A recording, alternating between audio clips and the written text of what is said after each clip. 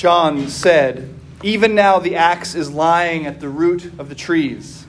Every tree, therefore, that does not bear good fruit is cut down and thrown into the fire." And the crowds asked him, "What then should we do?" Please pray with me. Dear God in heaven, we ask you, as we do week by week, to be here with us in this place, and we trust that you are here in our midst. May my words be your words, and all of our thoughts your thoughts. We ask this in Jesus Christ's name. Amen. Please be seated.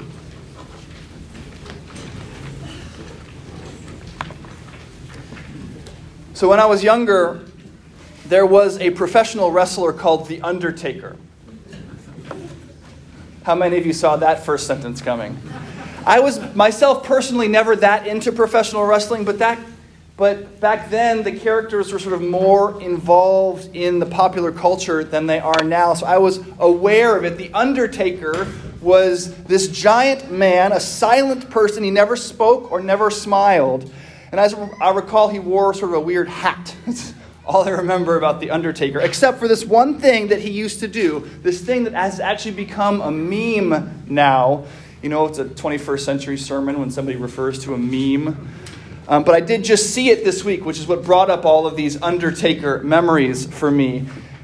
One of the things that The Undertaker would do is that it would seem as though he had lost a match. Indeed, he would even seem to be dead and be carted off in a coffin. Now, remember, this is professional wrestling. But then he would all of a sudden pop straight up out of the coffin, ready to wrestle again, inevitably winning the match when we naive fools had believed him dead. So, why am I talking about The Undertaker? Well, because what I really want to talk about is Mariah Carey, perpetrator of the second worst Christmas song I know, "All I Want for Christmas Is You." Now, every winter, about 2 weeks after Halloween, Mariah Carey's voice pops up out of its coffin like The Undertaker. And this is the meme that I saw, ready to sing that unkillable song again and again and again. Now, I know that song has fans, but it wasn't part of the catalog of Christmas music that I grew up with, so I don't have any room in my heart for it. My heart is too full of Bing Crosby, Ella Fitzgerald, and Leroy Anderson. And you know, profoundly moving classics like Harry Connick Jr.'s "It Must Have Been Old Santa Claus," which features the deeply theological Christmas greeting, "Happy ho ho ho to you." So, why am I talking about Harry Connick Jr. and Mariah Carey? Well, because what I really want to talk about is John Lennon, who, and it pains me to say this as a huge fan of the Beatles, is the perpetrator of the worst Christmas song I know. But I promise I'm only talking about John Lennon so that I can talk about John the Baptist and then the good news about Jesus Christ. Now, oddly, John Lennon and John the Baptist actually seem to have a relatively similar message around Christmas time. Now, we read the Baptists this morning in Luke chapter 3, and Lennon's comes in a song called "Happy Christmas," which starts with the line, "So this is Christmas, and what have you done?" Another entry into the usually Santa Claus related "it's Christmas, and so I hope you've been a good person" genre. The "Happy Christmas" is more hippie, of course. It's more like, it's Christmas, so let's all be loving and peaceful. But the implication is the same. Come on, guys. It's Christmas. Be good. Now, John Lennon is a genius, so it is a pretty melody, but it is a super judgmental song. And John the Baptist seems to be singing something pretty similar, right? He doesn't know that we'll call this holiday Christmas, so the first line of his song is, "Almighty God is coming, and what have you done? You brood of vipers, what have you done? Who warned you," he says, "to flee from the wrath to come? Bear fruits worthy of repentance. And do not begin to say to yourselves, 'We have Abraham as our ancestor,' for I tell you, God is able from these stones to raise up children to Abraham. Even now the axe is lying at the root of the trees. Every tree, therefore, that does not bear good fruit is cut down and thrown into the fire." Now the crowds, rightly, hear this as bad news. I mean, most of them, of course, were trying to be obedient to the law, but they'd been counting on the fact as a failsafe that having Abraham as their ancestor was enough to secure their place in God's family forever. After all, they're God's chosen people, right?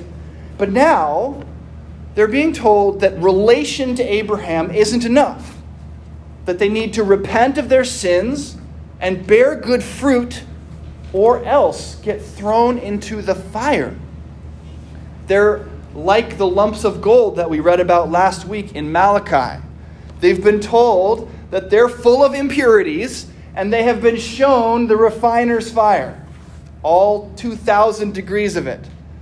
And you can hear that the Baptist's tune is the same as John Lennon's, right? So this is Christmas. What have you done?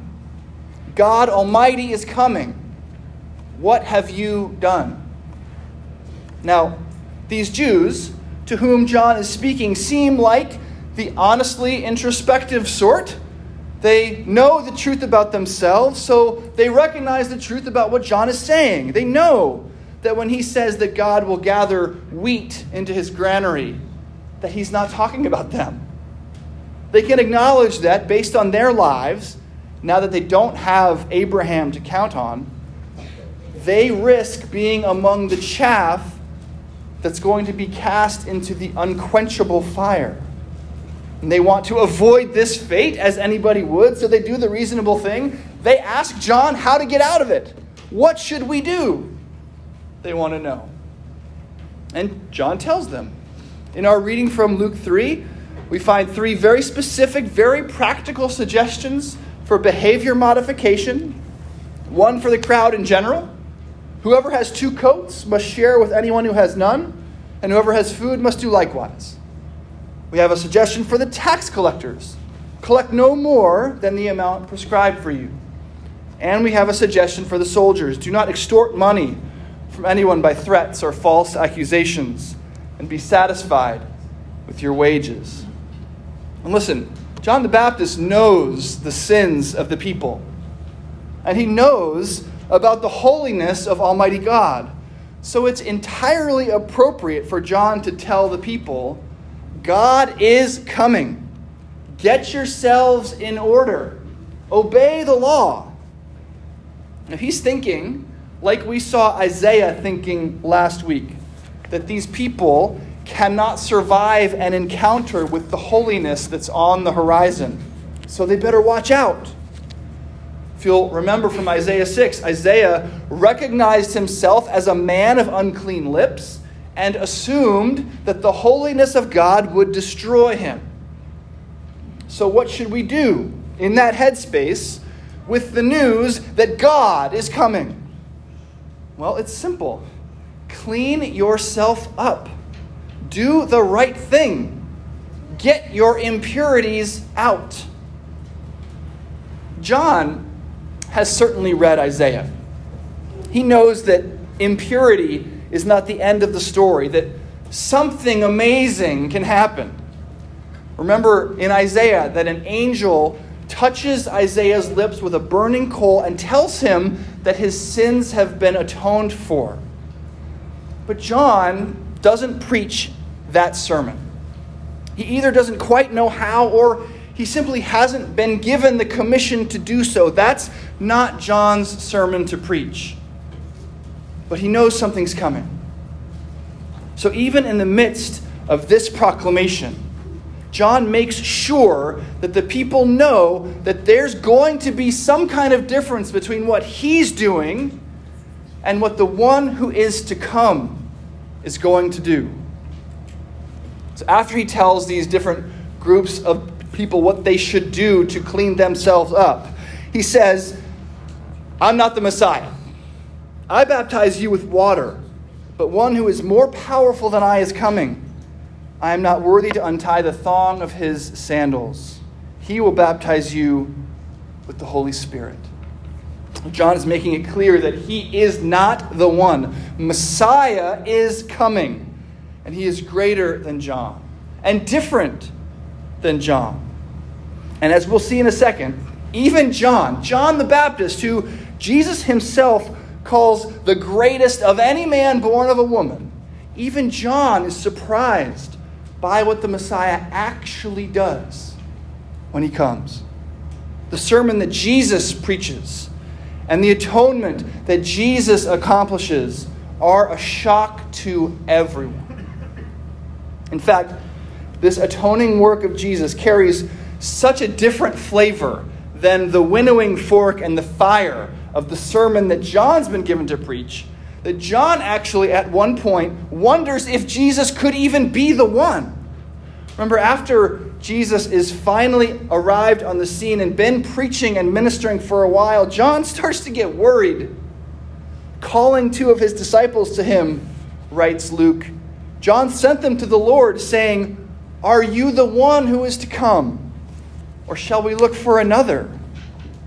And when the men had come to him, they said, "John the Baptist has sent us to you, saying, 'Are you the one who is to come, or shall we look for another?'"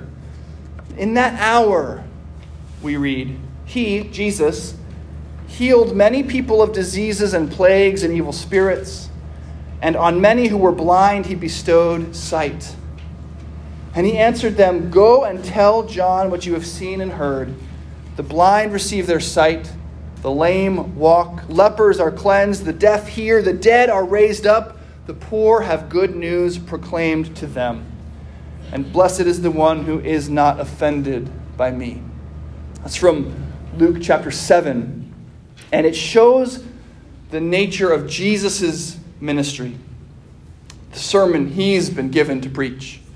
His ministry finally is a ministry providing for people rather than requiring of them.